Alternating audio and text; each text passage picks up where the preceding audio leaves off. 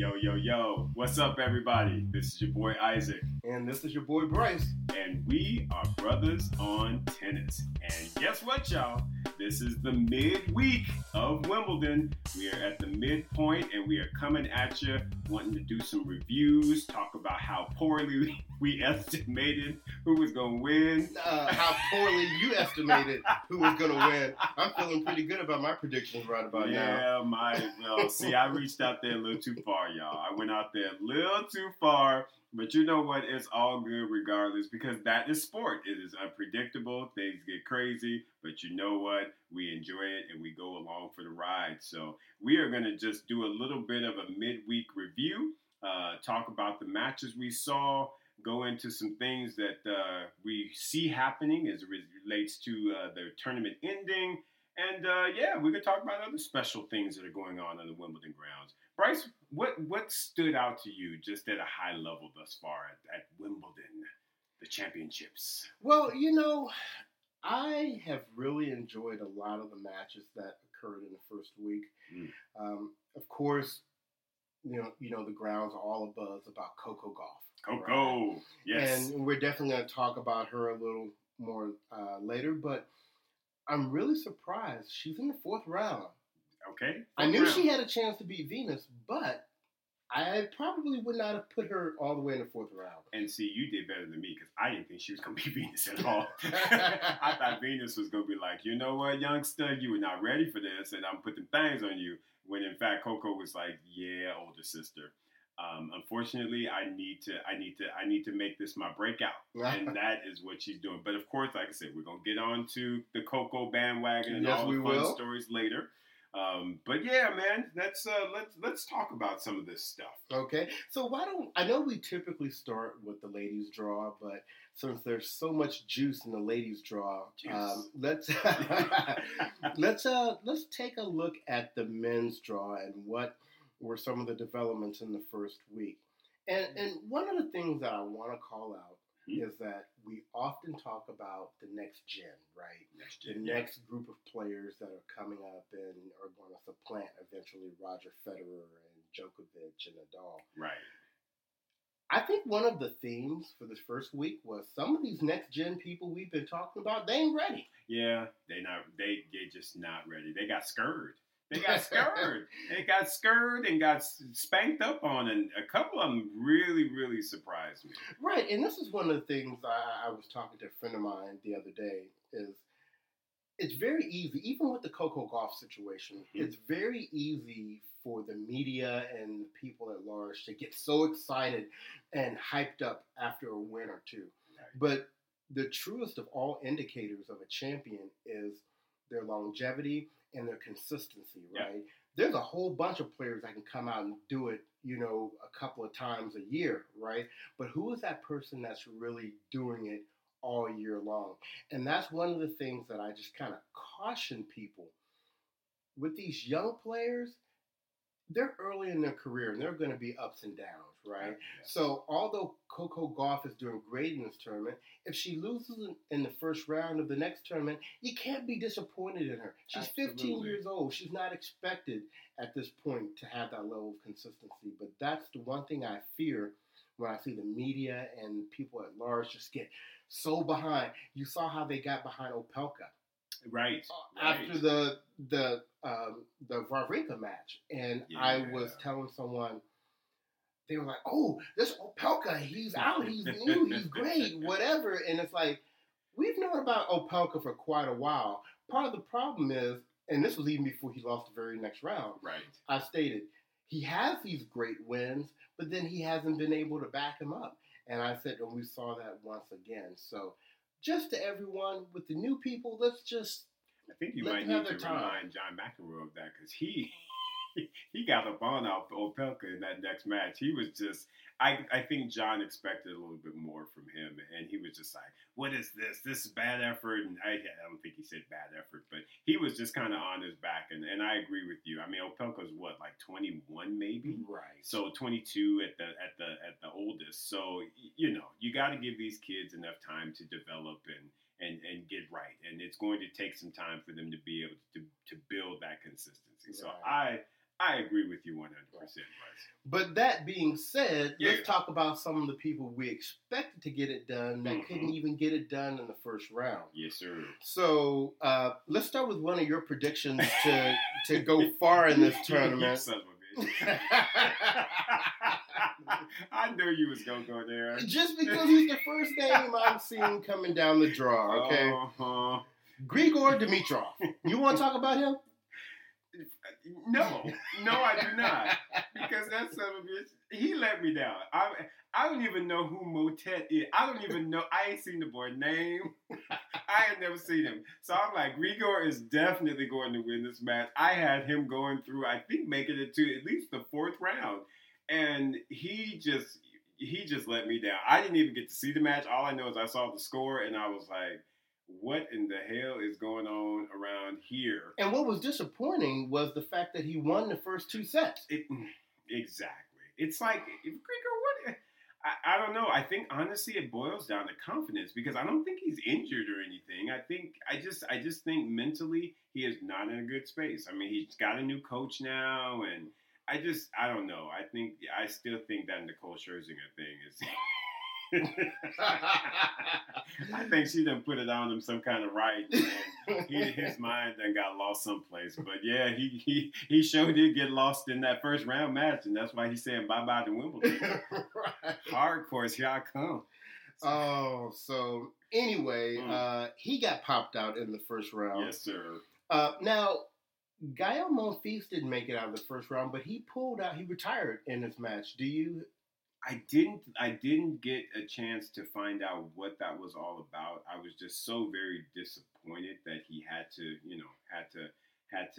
retire, pull out of that match. That was very disappointing. But with Gael, he's exciting, but with all of that excitement comes a lot of injuries, man. He just at times just can't keep that body 100%, and that's what's really been difficult about him getting big results over his career. Right. Is that there's always some type of injury that he's dealing with, but he's still my boy. Still love me some Gael. Still going to support him and root for him anytime I see him. But that was a little bit disappointing. But at the same time, go Humbert for right. being like, all right, I'm gonna take this opportunity to do some things, and quietly, yeah, he told Felix Auger-Aliassime, he was like, bitch, get out the way. Everybody's scared of you. Apparently, now Bryce, get this. They apparently played in the juniors. Yes. Yeah. Right. You heard about that story? I did, yeah. So he was kind of like, Felix, like you like Tsitsipas' game, bitch, I like your game. He was like, am I scared of you? I'm about to get up on this. Right. And made his way to the fourth round. He did. Dude, can't be mad at that, right? No. Now, he's going to be singing Boys to Men here in a second. Because yes, sir. Djokovic is going to be like, who? Who? Right? People were like, no, son. Right. You ain't ready for this. I'm number one. So, let's talk about some more first-round failures. Yes. So, now, we shouldn't have been surprised with Tsitsipas. No, we shouldn't have been surprised. He really didn't show up during the lead-up tournaments. And I may have mentioned this in the last episode, I'm not sure or not, but he was playing Fabiano in the first round. And Fabiano just came off of making it to the finals of one of the warm-up tournaments for Wimbledon. So I knew that was going to be a tough out for him, and yeah, he couldn't get the out. Yeah, and I think with Tsitsipas, and I agree with you, I think with Tsitsipas, he's so good on clay. I think it's a hard transition, even though he's got his game has all that variety. He's got that one-hander. He can do the slicing, all the right components for grass, in my opinion. But you've got to be able to put those things together. And I don't know that he's quite at that point yet where he's going to really be able to excel on grass just yet. I feel like he will get some great results in his career.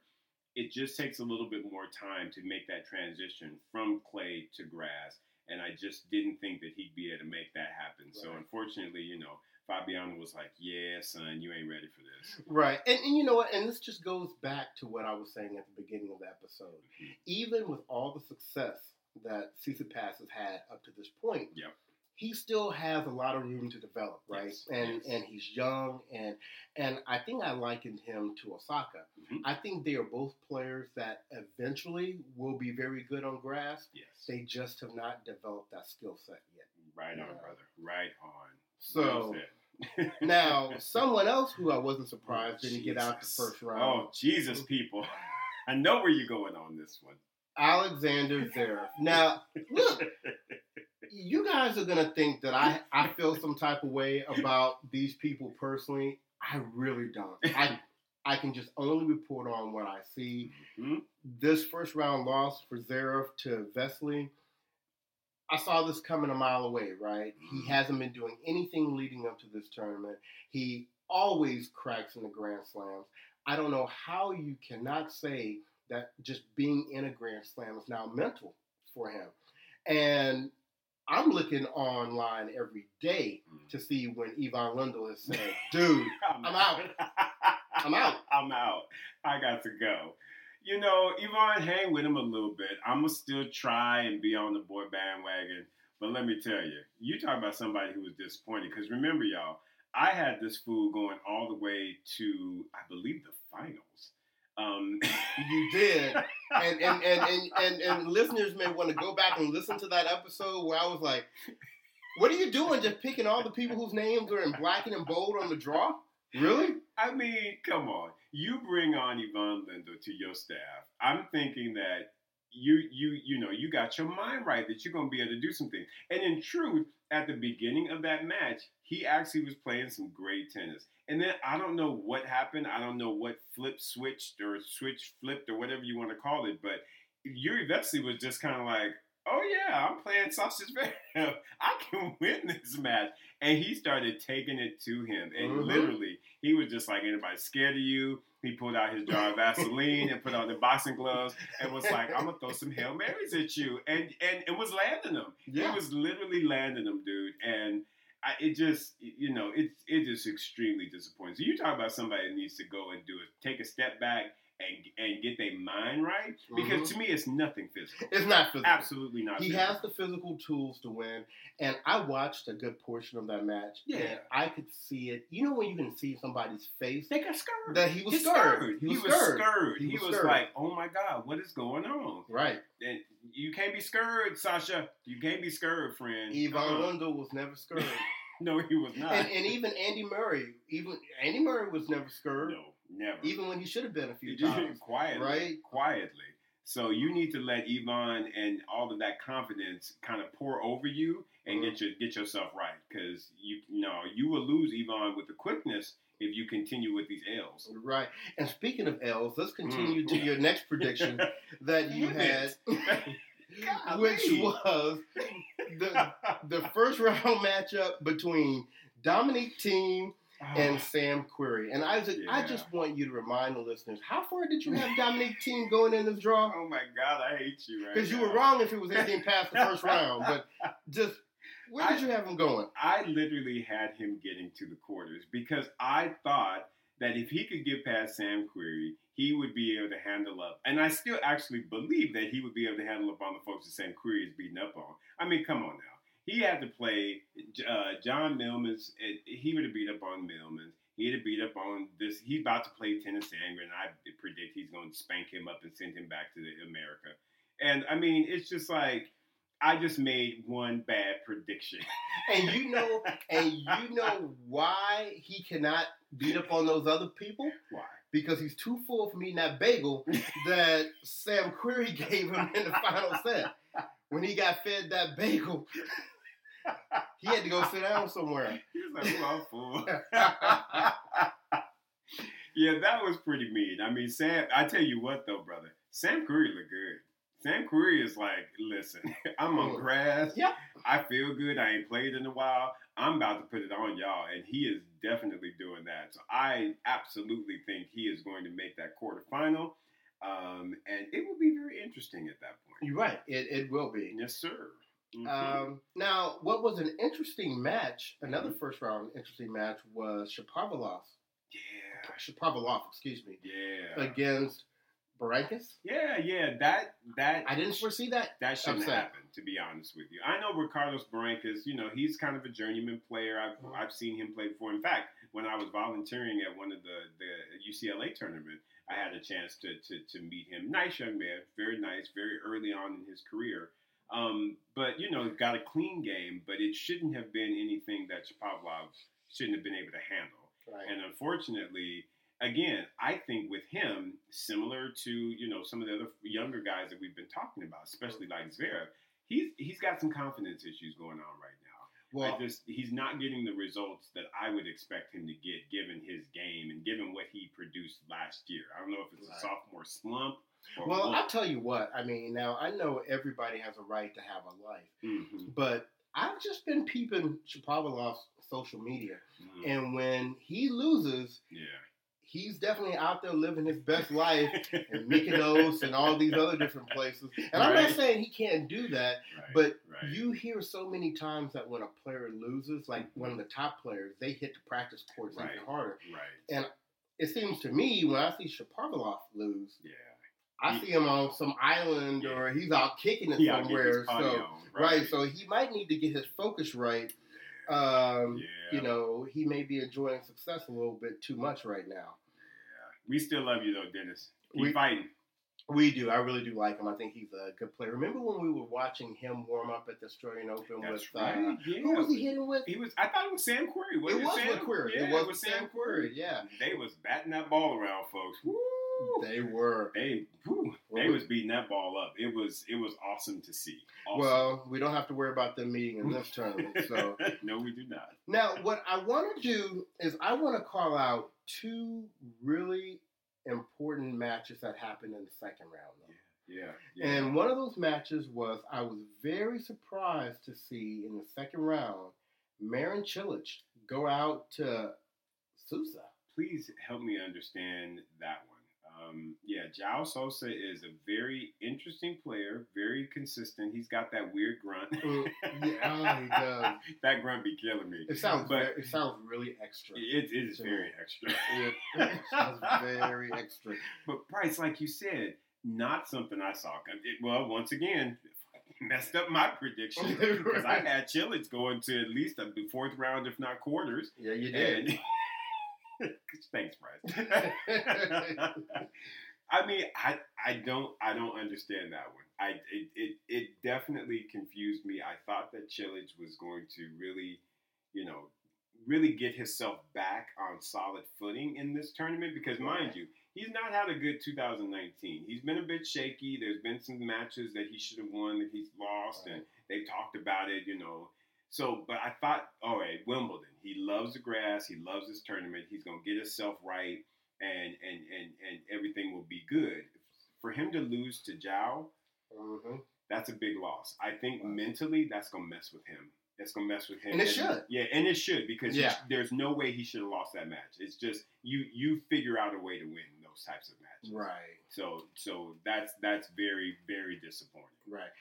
And the other second round match that I want to highlight, which as far as I'm concerned has been the top match on the men's side of the draw, at least in terms of interest and anticipation, was Nick Kyrgios against Rafael Nadal. Lord Jesus.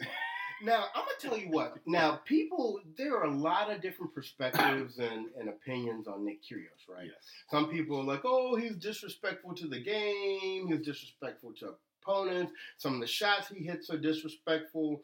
He doesn't take the game as seriously as he should. Look, I just want to give my thoughts on Kyrgios real quick. Go ahead, dude. I know the frustration because the man is immensely talented, right? Yes, and when you see that level of talent, you want to see it reach its fullest potential. Yes. Right? Now, honestly, a lot of people in this world, we have jobs. And Kyrgios is different from a lot of the other players because he looks at tennis as a job. Right. It affords him a certain lifestyle. It's something he does very well. But we are so conditioned to wanting every player to be number one and to break all the record books and all that. He's not interested in that. Not at How all. many people in the world have a job where they're not trying to be the CEO of the company, right? Right. I have my job. I like my job. Make sure my paycheck's Yeah, on time, make sure right? my check is in. I'm trying to get them coins. That is that's his perspective, and I think we honestly have to respect that. We have to. Absolutely have to respect that. Because that's his choice. As a professional tennis player, he has that choice. If he is good enough to be able to make the draws, if he is good enough to be able to beat the top players when he chooses to, then you know what? That is his right. And there's nothing that anybody else can do about it. So, they did an interview with Cliff Drysdale. I thought it was so awesome because I love Cliff. I do too. I think he's getting old though, but anyway. This is true, but he is still my dude. Cliff is my dude. But I love the fact that he was just like, I get so entertained by this guy. And I am of the same opinion. I feel like he is just a great thing for the sport because he brings a lot of the attention. He brings what's sort of been missing in the past, that edge, that rivalry. Yep. Y'all can't tell me that Rafa Kyrgios lead up was not popping. Yep. You cannot tell me everybody was like, oh, I got to tune into this because there's going to be some fireworks. Right. That is why. Because they've got that little edge. You've got that little fire right there. That is what Nick brings to tennis. And I don't see anything wrong with it. And like you just said, he is choosing to treat tennis as his job. There is nothing wrong with that. So get off his back for that. Right. Now, I agree with you. Some of the antics, throwing the chair on the court and all that bullshit, Nick, you need to let that shit go because that to me is not right. That's childish. Go and put that to the side. But as far as how you treat this sport and how you see it, if you see it as a job, there ain't nothing wrong with that. Don't let nobody else tell you that there's anything wrong with that. You do you. And that's what he's doing. He comes on the court with his Nike gear on. He loves basketball. Ain't nothing wrong with any of that. So, folks, to me, treat it as it is. As he sees it, you have to allow him that. You can't expect him to be a Roger Federer if he doesn't want to be. And he basically has said, I don't want to be. Exactly. So get off of him. Right. It's interesting to me with Nadal because Nadal to me has three of the most interesting relationships on the tour, right? Yes. So he and Federer have this love fest, right? And it's like, they're the top two in winning Grand Slam titles, and just it's the matchup everybody wants to see because it's everybody's two favorites, right? Right. He has this relationship with Djokovic where they've met more than anybody else, right? And it's very tight. I think they're only separated by maybe one or two wins, matches, right? And they've kind of gone back and forth, so that's probably like the most competitive one. Right. And then he has this relationship with Kyrgios, right? Where it's the very like fire. Yeah, that's ice and fire type thing, right? Yes, sir. And but it's funny, kudos to Nadal for having each one of these relationships. It's clear the one with Kyrgios is the one that irks him. Right? It gets under his skin. Yes. I noticed he was in an interview with Darren Cahill, and I think Chris McHenry, I believe, who I love, by the way. Yes. And they were trying to ask him about the Kyrgios match, and he was just acting like he was so over it. He was just like I'm past that. I'm just tired of talking about this. What he doesn't get is that rivalry with Kyrgios is bringing a lot of excitement to the game, right? Absolutely. I mean, some of these other ones, him and Djokovic is great because they've met so many times, but it's kind of boring, right? He and Roger, that's exciting because you're pulling for one or the other. And it's the contrast. It's the contrast, right? Yeah. But it's, they love each other and all that kind of stuff. So we're here and there at each other's houses for coffee in the morning. I like when Kyrgios came out and said, I was trying to hit the ball. I tried to hit that ball straight through his chest, right?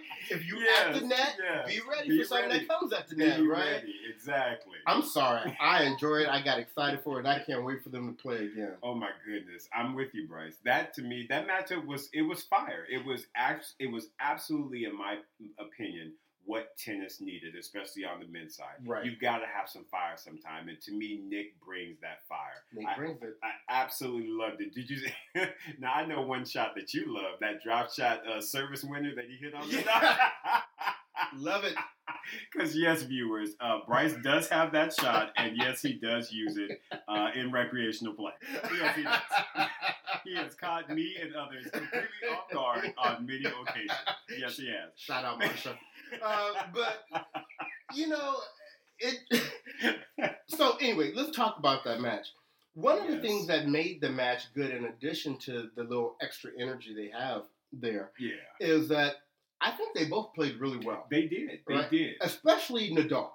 Nadal definitely played well. Yeah, Nadal stepped his game up. He did. He brought it because there were a couple instances where Nick was he had his energy right, and when he pulled out that second set, I was like, okay. Yep. I was like, we in for some good stuff now. But hey, and kudos to Nadal for coming through tiebreakers. He had not won a single tiebreaker against Nick in their former meetings. So for him to be able to pull out those last two and pull out the match, Nadal was on. Nadal knew what was up. He was like, you know what? This is one of those statement matches. Yep. And I need to make this statement because I can't go out like that. I can't go out like that. So kudos to him for not only handling up on Nick, but then in the next round, he was like, hey, Joe Wilfred. He's like, you may give Roger some issues, but bitch, you ain't gonna give me no issue. Well, and and that brings me to my Sheila E. segment, right? Which is the people that got beat like a drum, right? And that's the first one, right? Rafael Nadal. Listeners, remember, Tsonga is one of my personal favorites. I hope to meet him one day. Yes. But he did not show up for that match. Yes. He, what was it, 6'2", 6'3", 6'2"? Yes. I could damn near go get beat by Nadal, that score. Somebody else who didn't show up. And we talked about him already. Opelka against Raonic. After that excellent win, this is my problem with him. He has some good wins, and then he can never seem to back it up. Well, and that's why McEnroe was on his back, because it just seemed like once he lost that first set to Raonic, he just lost all his confidence. And, I mean, there is no reason that someone like an Opelka should just get, spanked up 6-2, 6-3 in the second. I mean, 6-2, 6-1, excuse me. So get a whole biscuit and a breadstick. No. With as big as he is, with that serve that he got, do not, there is no fathomable reason for you getting a whole biscuit and a breadstick. Right. Your serve is big enough that you should at least be able to pull 3 games. Exactly. I'm sorry. Right. I totally agree. And that's why I feel like John McEnroe was on Opelka's back, because he was like, no, that's unacceptable to go out like that. Right. And it was because, again, mentally when he lost that tiebreaker, and mind you, he did lose that tiebreaker 7-1. So that is a bit demoralizing. But still, you get back on the saddle and you keep fighting. And at that point, he just lost it. Right. Sad. But who just stole the Sheila E. segment was our boy, Bernard Tomic. Good Lord. He didn't show up so bad that Wimbledon said, we're not going to even pay you for this. It's like, bitch, we are not giving you no coins. You do not get our coins he did not for that effort. No. He did not secure the bag. It's a bitch, no. He did not secure the bag. That's a shame. That's bad. When they like, you know what, you didn't put up enough effort, so we about to take our coins back. Right. So Jesus, that's funny. But, even with those crazy results, Isaac, we still have the main folks in, right? We do. We have Djokovic. Yes, sir. We have Nadal. We have Federer. Yes. And I can't remember what commentator said it, but the chances of the winner of Wimbledon just not being one of those three is just so unlikely. I mean, of the people that are left, I honestly can't, without laughing, name another one of them that would get through two of them. Right. I don't see it. I have to agree with you, Bryce. It would be tough for me to see them getting through. Like you said, it would take a humongous effort, and I just don't know that I see that out of any of the remaining people. Potentially Raonic, only because he has made it to the final before at Wimbledon, so you never can underestimate that big old serve and forehand of his. But, I just don't see him getting past Djokovic. Yeah, that's the thing. I just think to me you got to write Djokovic into the final right there. So Bryce? Do you want to go ahead and just maybe do the predictions? I mean, we're on the men's side. Let's go ahead and just wrap up the men's side, and then we'll jump over to the women's side. So, how do you want to do this? Do you want to run through the quarters again? Yeah, let's do that. Let's just kind of talk about who we see making it through the quarters, and then semis, and then we can talk about who we see in the finals matchup. Okay. Yeah. So, starting at the top of the draw, I predict that the quarterfinals will be Djokovic versus Goffin. Okay. Yep. Then Raonic versus Bautista Agut. Gotcha. And honestly, I can't disagree because those were my predictions as well. All right. I don't know that I see anybody coming through your selections. Pair is always someone just very interesting to me. But I think with Bautista Agut's flat strokes, I think he's going to be able to pull that one out. So, and I think he's too consistent. Yeah. For Pair, right? I agree. I'm 100%. All right. How about that other side? So on the bottom half, I have Querrey versus Nadal, and I have Kukushkin versus Federer. Ooh, you think Kukushkin gonna pull that upset, huh? I do, because I think he has much more of a grass court game than Nishikori does. And the only reason I think Nishikori made it this far is because in the third round, he got to play Battle of the Backhands, and he got his Powerball picked and got put against Steve Johnson, who has and you talking about, he got that nice slice backhand on the grass. He doesn't get some most, but Nishikori's backhand is world class. So that slice that Stevie put up, Nishikori. I know Nishikori didn't get no sleep tonight. Nishikori was like, he was like, I am going to eat your backhand up. So anyway, but I think Kukushkin will pull the upset there, and he will meet Federer in the quarters. Gotcha. See, I selected the Querrey Nadal, and I actually do have Nishikori meeting Federer. Kukushkin, nice run, but I think that Nishikori has got a little bit extra for him. I see him coming through. Now, honestly, of all of those matchups, the one that I see being the toughest is Roger versus Berrettini. Berrettini ain't no joke. He is, right? And right now, I don't know that they've met. And that scares me. That really, really, really scares me. Because Berrettini might come out there with that Vaseline and with them gloves on and throw some Hail Marys on Roger and might surprise him.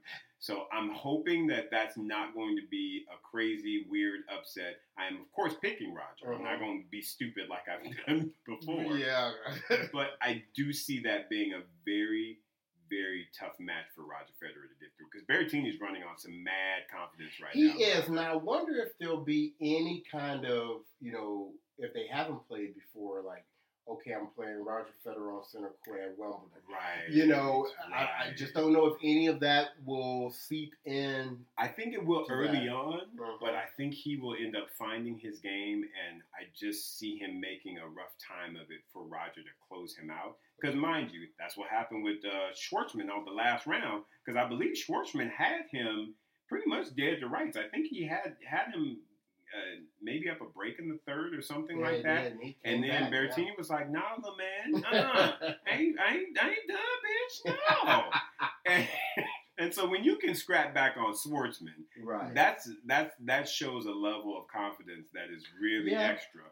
So I just, like I said, I do predict Roger will win, but it's going to be a very, very tough match. Right.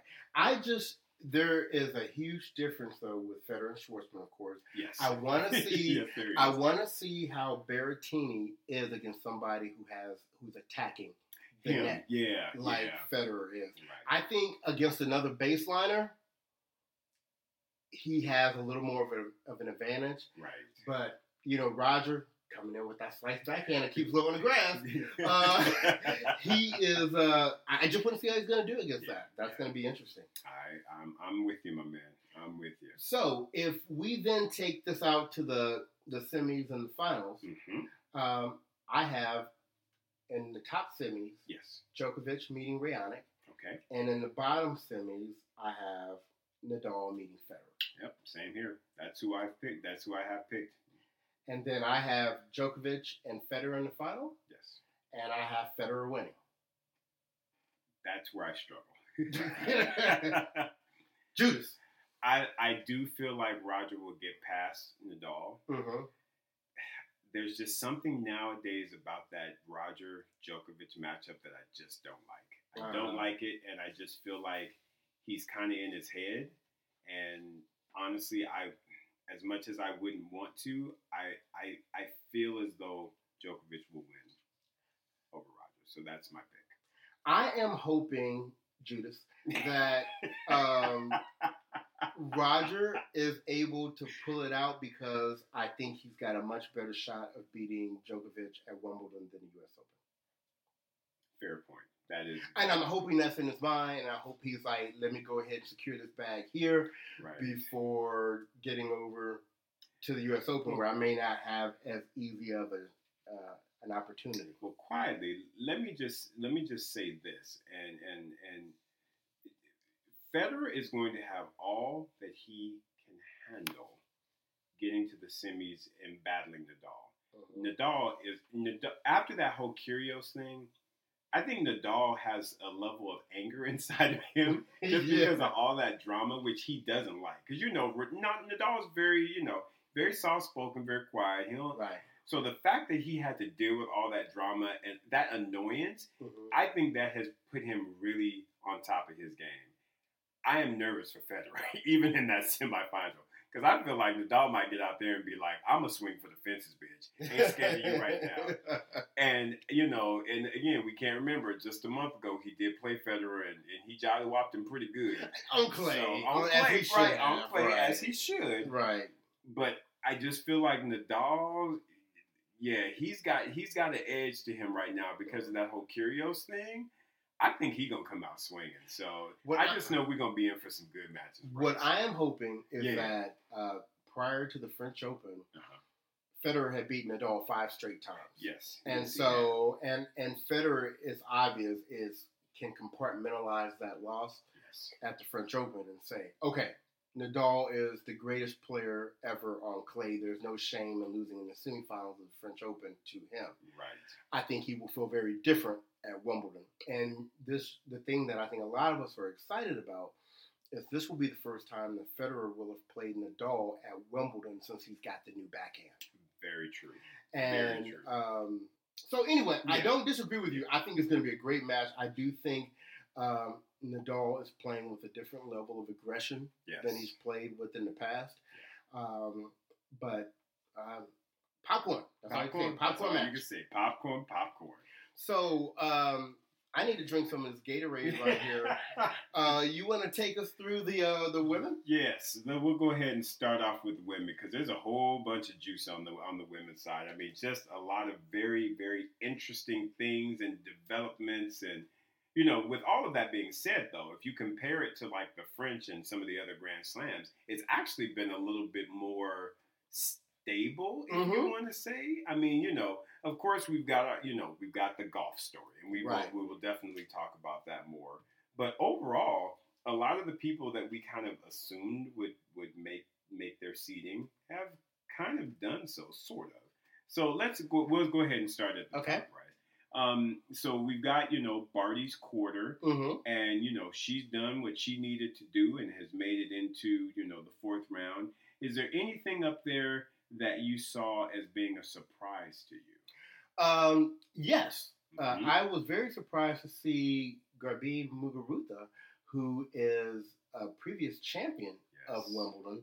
Yes. She beat one of our queens, Venus Williams, in the final. Yes, she did. Gave her a bagel in that last set, which I wasn't, real happy about. But I know she wasn't real happy about going out in the first round. Yeah, Haddad Maia was like, you know what? I don't think you're quite ready for this. And she was a qualifier and took her out 4-4. Yeah, the qualifiers were doing some things. To me, they must have felt really good about their game coming from qualies. Right. Boy, oh boy, they showed out a little bit. Right. Yeah. So I definitely was surprised by that one. I was also surprised that Donna Vekic lost. Yes. I mean, we had just talked about her in a previous episode about she had a really nice lead up in the grass court season, and then for her to get taken out by Allison Risk, who once again, she was somebody who had a good lead up. She won a Yes. tournament coming up, so that was almost kind of like a bad draw. Well, and we flagged that too because that was one of those first round popcorn matches that we talked about because we were like, Becca's better watch out for Risk because she's flying high with confidence right now. And sure enough, Ali Risk was like, "Bitch, move! I'm about scared of you." Well, and I tell you, the other thing about that section of the draw is that the last match that Risk won before she before she's now matched up to play Barty, so the party is going to end for her. But she took out Bencic in the round before, and boy, that's a huge win. That's a huge scalp right there, brother, because I think both of us kind of had Bencic making it to see Barty because, again, riding on confidence, she had great results on grass. So just assume that, she was going to get it done and make it there. And it wasn't like it was a gimme match. That was a tough match that Ali Risk had to pull out. So kudos once again to you, Ali Risk. We are very proud of you. So great job. But what has to be the biggest surprise in that quarter was when Angelique Kerber, who is the defending champion, went out in the second round to Lauren Davis. What is that about? I didn't see that coming whatsoever. Apparently, Kerber didn't either. Right? Because, but you know what? Angie tends to have issues with other counter punchers. She's so good at counter punching that I think when she plays other people that can kind of get her stuff back and makes her or forces her to be more aggressive, I just think she struggles. And that's what Lauren Davis apparently did to her. She was just like, I'm going to play that game that you play, and I'm just going to play it better on the day. And that's what she did. And she got that W. And honestly, being a Queen Serena fan, I was not mad at it because if you remember from the last episode, I had Kerber actually playing and beating Serena. We know you did. I'm sorry. Hater. Because, again, Kerber against Serena, Kerber likes that matchup. Because Serena's the one being the more aggressive. She's the one that, you got a Lauren Davis that can hustle, gets around the court, go get all these balls back.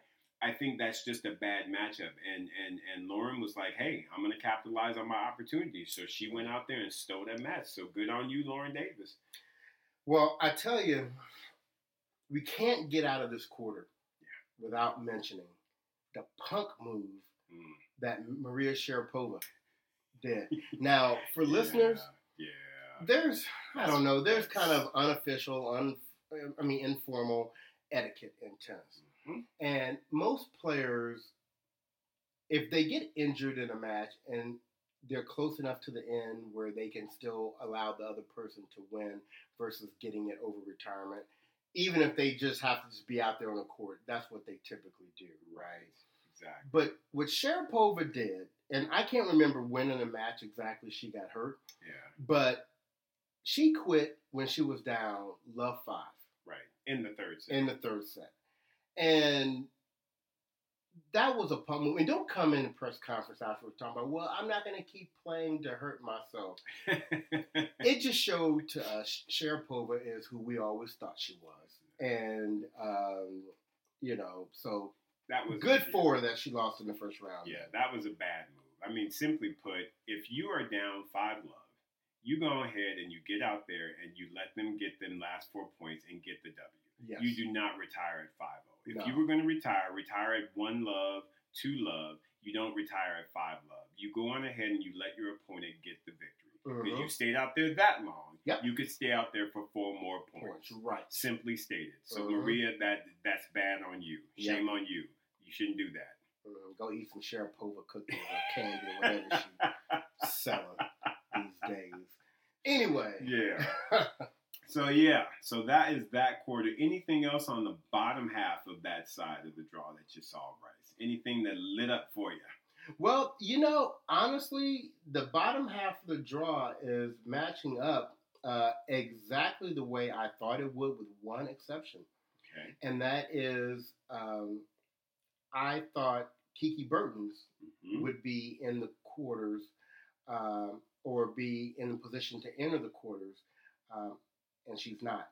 The fact that Mertens, Konta, and Kvitova are the other three currently in the fourth round in the bottom, those are the people that I picked.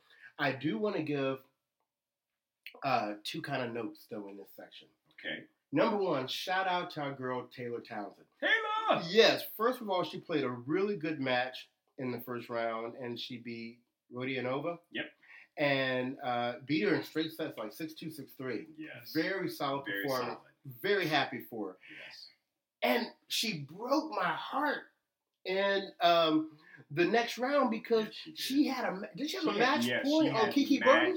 Points. Oh. It hurt my heart. I was like, and Bryce, she pulled her out wide.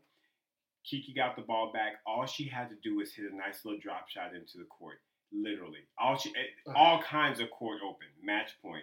She hit it wide. She lost that match point and unfortunately ended up losing second set and losing the match. It was heartbreaking. So that one is going to sting for Taylor. But you know what? I really hope, though, it's a motivator. I hope that so she as can well. see, like, with a Kiki Burton, I was one dumb shot away. Exactly. From having that W. Yeah. Yes. So I definitely wanted to highlight her. And so good on you, Taylor. And we hope that, this turns into even better results, moving forward. Absolutely. I want to once again remind the listeners that Anna Samova lost in the second round. Right. 17-year-old American who was all the buzz in the French Open, made it to the semifinals. Right. Another example of these young players need time to develop. It's okay. I hope nobody's brokenhearted that they were thinking Anna Samova was going to go and be in the finals of Wimbledon now. Right.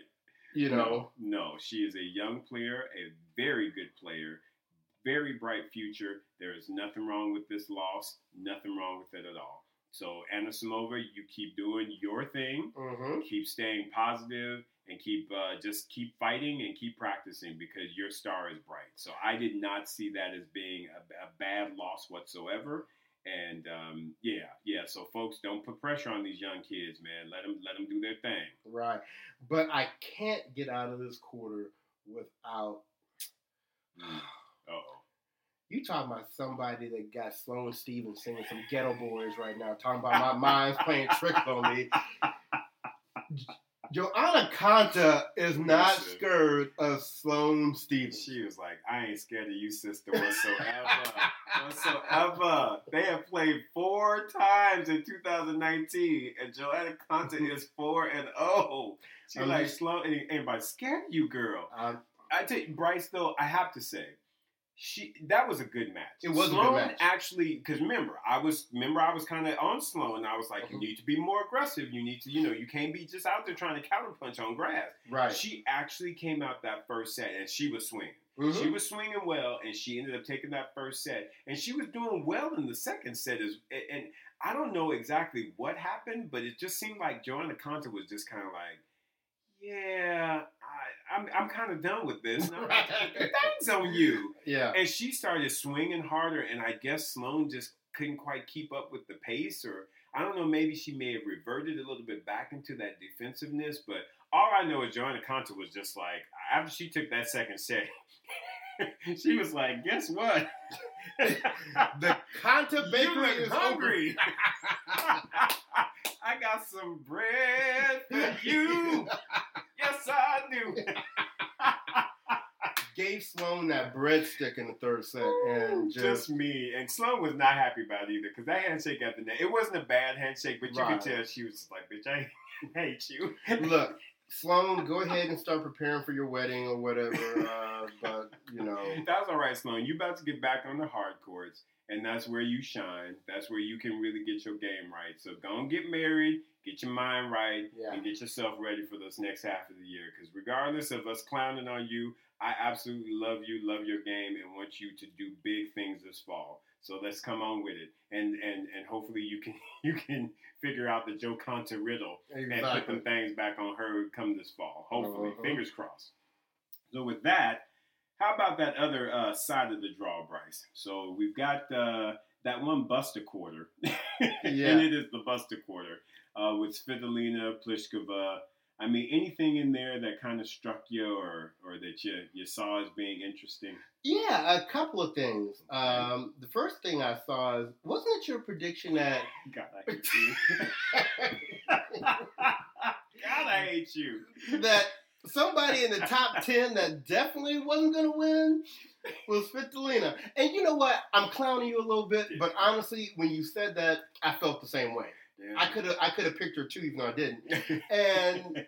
But she has been getting the job done. She's been getting the job done, dude. She's playing good tennis, man. She's playing good. She ended up getting, a little bit of a retirement, which is all good, and into the third round. But she played a great match against Sakari, which is never an easy out because I like Sakari's game a lot. Me too. So yeah, she did pretty good, and I'm just gonna go ahead and jump out here because I know you're gonna clown, and I'm gonna go ahead and get this one out the way too. Yes, I did pick Ostapenko.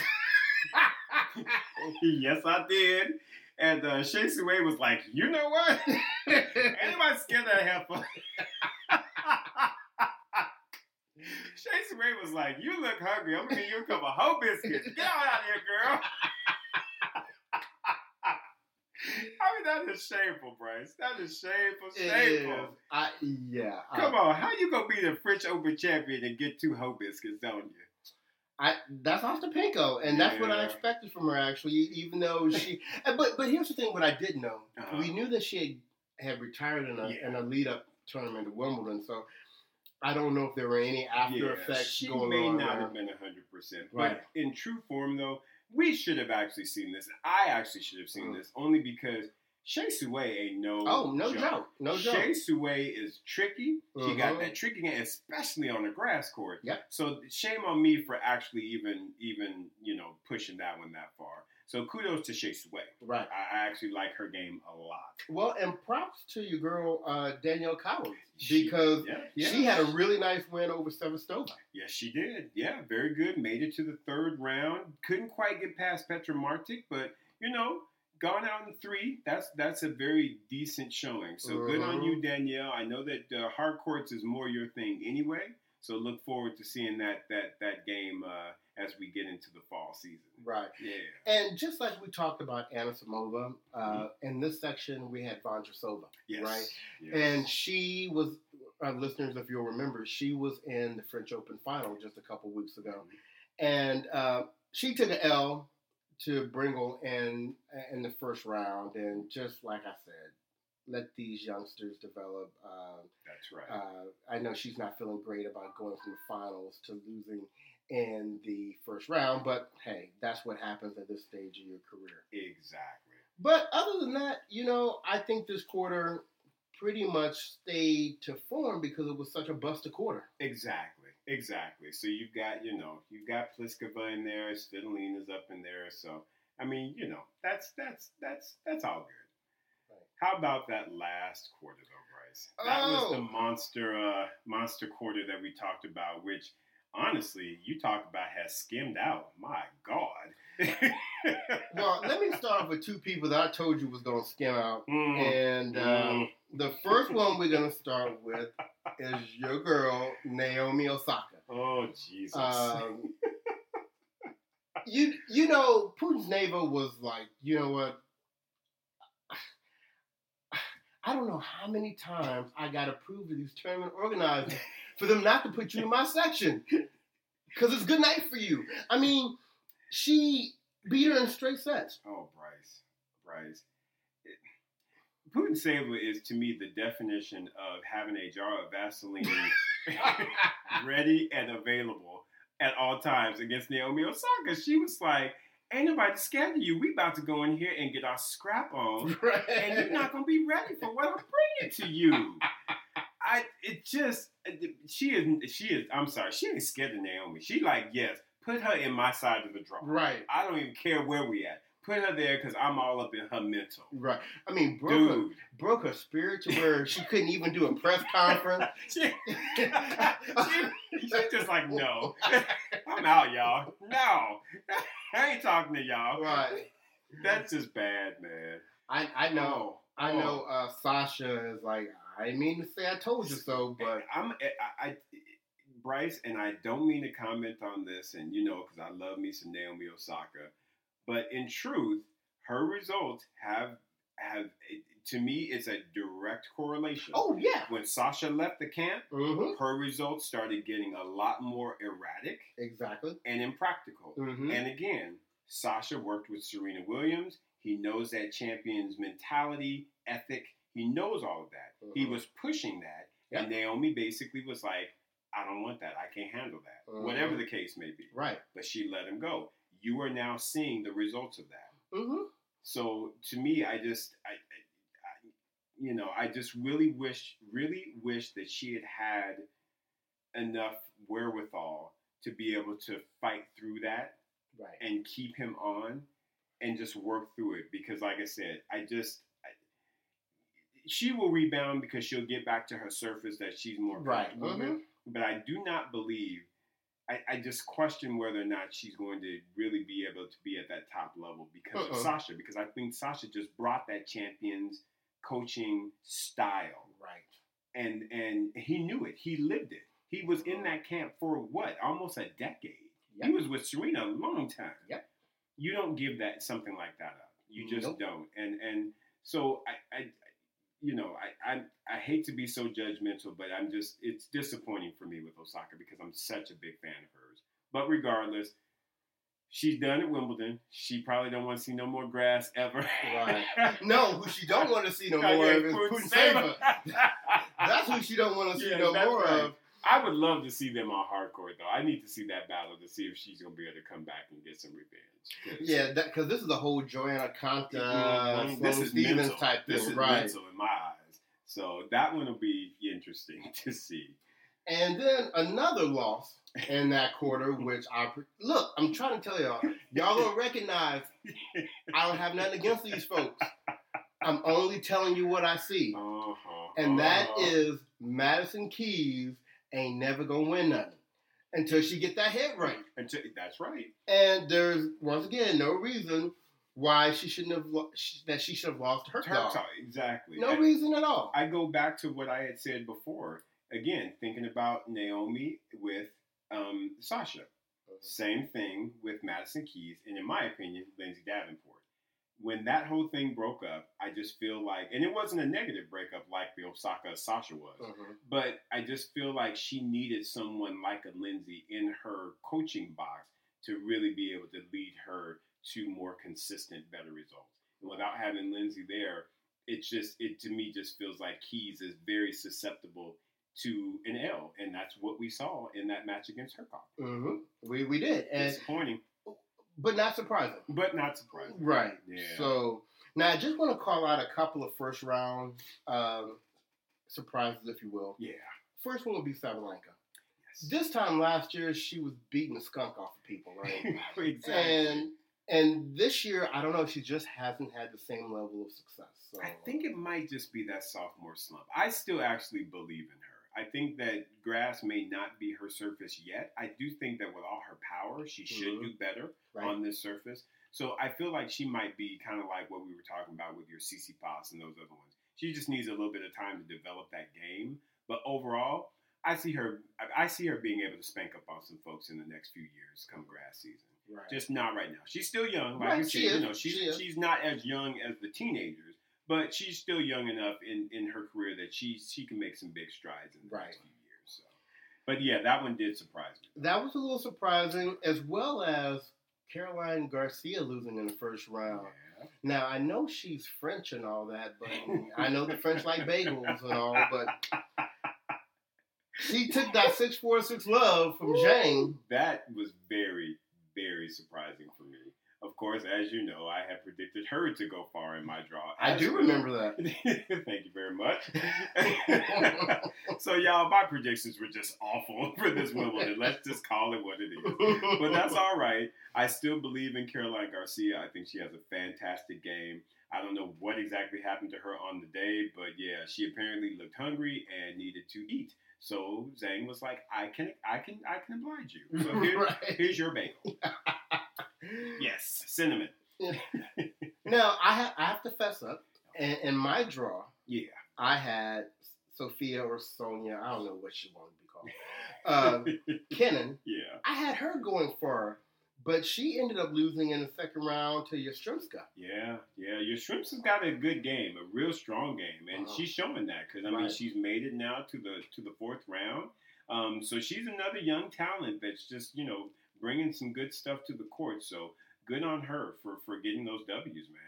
At a big stage like Wimbledon, can't be mad at that whatsoever. Right. Yeah. But Bryce, we got to go on ahead and get to the big one. We got to get to the one because it's mania right now. And that first round matchup with Venus Williams against Coco Gauff. Yep. Folks, I told y'all I didn't want to see that matchup. I didn't want to see it, but I had to watch it. Yep. Had to, because you got to support the sisters. Right. And I'm trying to tell you, I was shocked.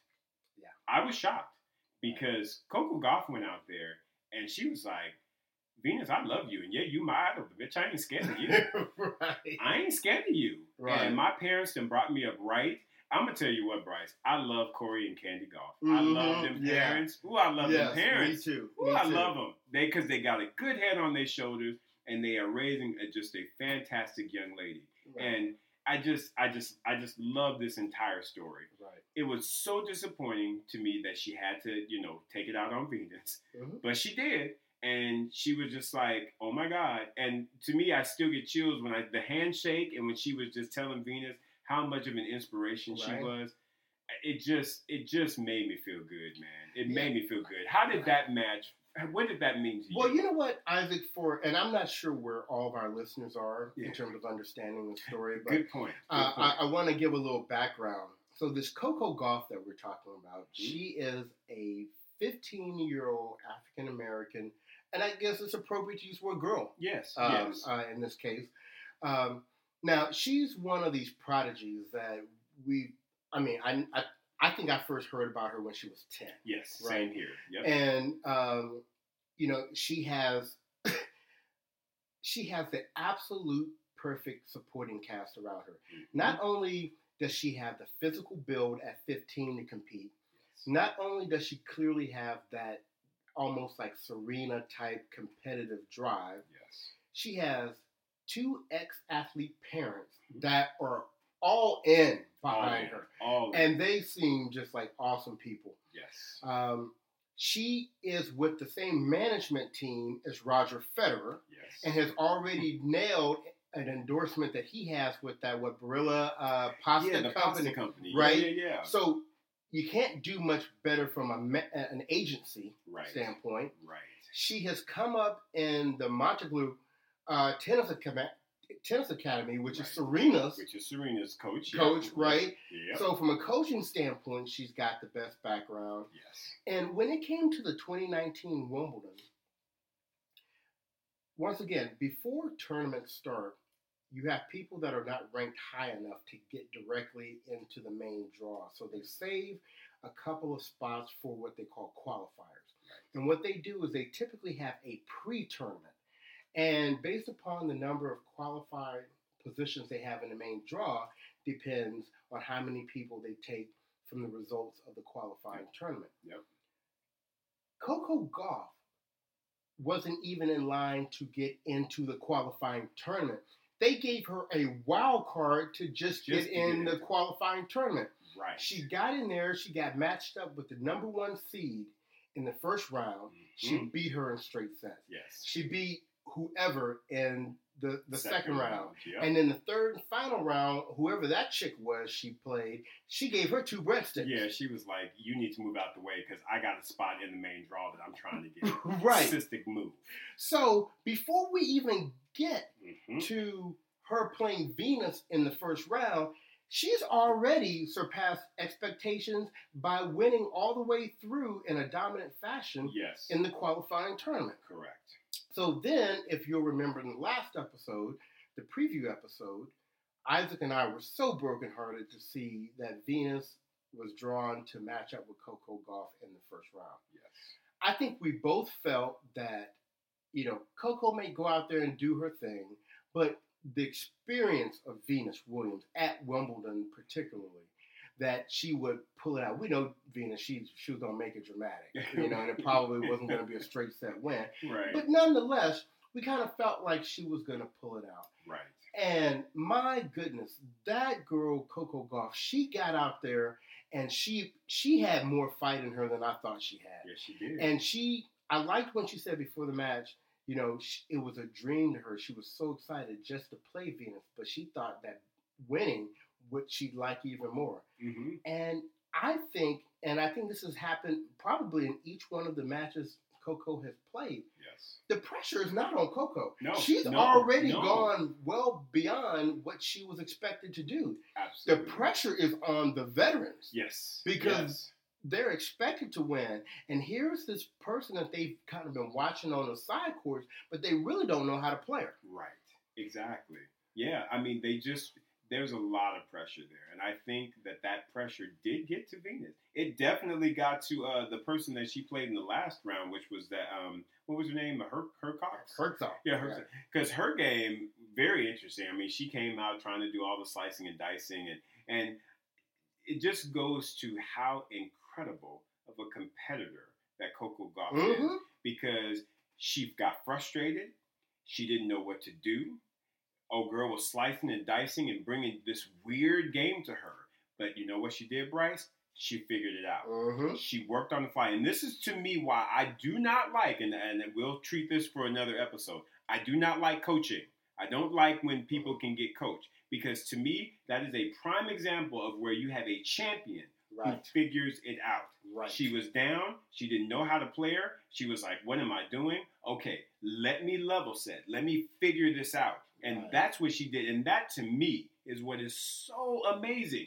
15 years old, to be able to be in the middle of a match and be down and be able to figure out, okay, I need to change up my game style so I can win, so I can get up on her. And that's exactly what she did. And one of the things she did that she changed, which I was glad because I think she received some bad coaching on this, is she was going to the slice way too much in the beginning. Yes. Now, the backhand slices made sense to me because they were kind of trading those. Yes. Coco Gauff should not be hitting any forehand slices out there. No. That was horrible coaching.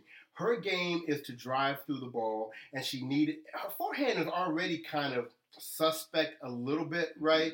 You don't need to be confusing that with having her slice forehand. Correct. So while I thought it was a good move for her to be able to trade slice backhands, I was getting very frustrated for her. And if you notice, when she started turning things around, she started hitting through the ball. Exactly. Right. And so I was really, really impressed to see her make that change. Just incredible in my mind. Just overall, that's a champion's mentality there. Being able to figure something out and implement it. Yep. She did both of those things in that match and got that W. And Bryce, I don't know about you, I had chills when when they got to match point and she won that thing. Yes. When they showed I don't know what you want to call it, Hinman Hill, Murray Hill, and you saw them folks, they went bonkers, They went crazy. They were hugging and falling on each other. I got my giggle on. I had chills, dude. And like in some of the tweets that she has gotten, she said she got tweets from Tina Knowles, Beyonce Mama. She got a tweet from Michelle Obama. You better not trip. Right. You better not trip. Right. There's some good stuff going on here, folks. This actually reminds me a lot of when Venus came on the scene. Agreed. It reminds me a whole bunch of when Venus came on the scene. Now, unfortunately, I fully expect for her to get jollywopped by Simona Halep in the next round. And let me tell you what, this is not me trying to be supportive of Coco Gauff, but when you talk about solid people at the top of the game, Halep is one. I mean, I may not be a huge fan of hers, but her game is extremely solid. Her game is tight. Yeah. And I think Coco will have to be on her A+++ game just to have a chance to win. And I don't see her, if she loses to Halep, as being a bad thing at all. The fact that she's made it to the fourth round of nobody would have predicted this before the tournament, right? So she's already had a successful run.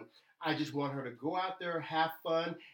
maybe Simona will be off that day. Maybe Simona will be a little nervous about playing somebody so young. I was about to say, I'm actually picking the upset because Are you really? I think that Simona, even though they did an interview and Darren Cahill was like, oh, she's going to thrive and blah, blah, blah. We have seen Simona be very mentally fragile in the past. We have. And I just feel like playing a 15-year-old who is extremely solid, if Coco brings the same game and the same mindset that she brought against Venus, whoever she played in the second round, and against Hurkacz, I absolutely feel like the nerves are going to get to Halep, and she is going to take that L. I am picking Gauff to win this. Really? Match. I am picking Gauff. The reason why I'm picking Halep is because the three people that Gauff has played are all players that give a bunch of unforced errors.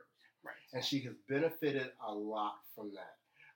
I don't know. Now, granted, if Halep is off her game, then it could be the same situation. This is where I think the Halep match will be different. I think Halep will be steady enough. I think Halep will break down that forehand. And probably more importantly, Halep now has 3 matches at Wimbledon on tape of watching. Right.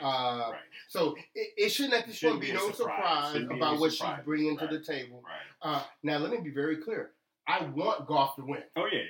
I mean, honestly, behind Serena, yeah, I want Gauff to win the whole thing second, right? Absolutely. And then I have Barty third. Yes. Gauff sneaked in there between Barty and Serena. There you go. That's just we'll see. I got you. No, I see what you're saying. I just feel like that pressure, that because to me, Coco Gauff is British. I mean, the love that she is getting from the British fans is inspiring. It is just, like I said, it gives me chills. When she won and I saw just how those folks reacted, they love some Coco Gauff. And to me, I just feel like that's an intangible. It's kind of like the Seattle Seahawks in the 12th man. You know how they get kind of crazy. Right. I just feel like the British crowd are going to be so in support of her that it's going to throw Simona off. And mind you, this ain't her best surface either. It isn't. You're correct. I just feel like there's just these little intangibles that are going to make for a great upset. So I know, man, crazy, man. That's why I'm loving this Wimbledon, dude. I'm telling you what, it's so good. I cannot wait tomorrow to just wake up and plant myself in front of the TV and have my popcorn, and watch all the jolly whopping going on all day long. Yes. So Bryce, we've gone through our ladies. What are some of the predictions that you have? Okay, so quarterfinals. Yeah. I'm predicting, if we're starting at the top, that we're going to get what we've been looking at from day one. Yes. I think we're going to have Barty against Serena. Well, at least you were looking at that because I had picked Kerber. But anyway, sorry, Serena, I'll never doubt you. No shade. I forgot about that. And then at the bottom of the top half, I have Mertens against Konta. Nice. Okay, so I have 3 of the 4. I have Barty against Serena, and I actually have Mertens against Kvitova. I love me some Gianna Konta, but Kvitova is not to be messed with on her ass. That woman can swing. She got 2 Wimbledon championships, and it's going to take a lot for Konta to get past Kvitova. I do not see that happening. While she can spank up on Sloane all day and night, Kvitova going to be like, nah, have fun. I am not Sloane Stephens. I am not Chocolate City. I am the real deal. I got a couple of these, so you're going to really have to bring it. I just think she's going to show up a little bit short. I see 3 sets, but I see Kvitova coming out. Okay. How about that bottom half, brother? Bottom half, I'll start off with the person who you think is not going to do anything, Svitolina.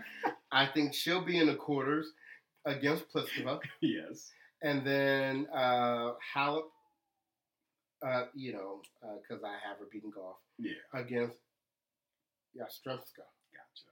Yeah. I have Jims. I'm back on the Jims wagon. Jims, all right. So I got Svitolina versus Pliskova. I do feel like that's going to happen. Again, I think Corey Gauff and I think Yastremska. And I think Coco is going to make some things happen. Oh, all right. I do. So if we round it out, I think the semifinals will be Serena versus Konta and Pliskova versus Halep. Gotcha. And then I think the finals will be Serena versus Pliskova. Okay. and I have Serena finally tying Margaret Court for 24. Gotcha. Nice. Okay. What you thinking? Well, of course, I see Serena getting to the semis, and I see her battling Kvitova. And I do see her, of course, getting past Kvitova. On the other side, I see Pliskova versus Gauff. Oh, wow. Okay. I know. But I do feel like at that point, that's where the story will likely end. And I do think that Pliskova will make the final. It would be Serena against Pliskova, and I see Serena taking number 24. All right. Yeah, that's it. Coco, if you can go further, please do so. Well, that was a really nice review of the men's and the women's draw. And I know we typically don't talk a lot about doubles, but I wanted to specifically bring up the mixed doubles draw. Gotta do it. Because we have both of our queens playing in there. So if you haven't been keeping up, listeners, in the mixed doubles draw, we have Sir Andy Murray, although not playing in singles, and although no longer in doubles. Right, no longer in the men's doubles. I know Mahout's smiling. Anyway.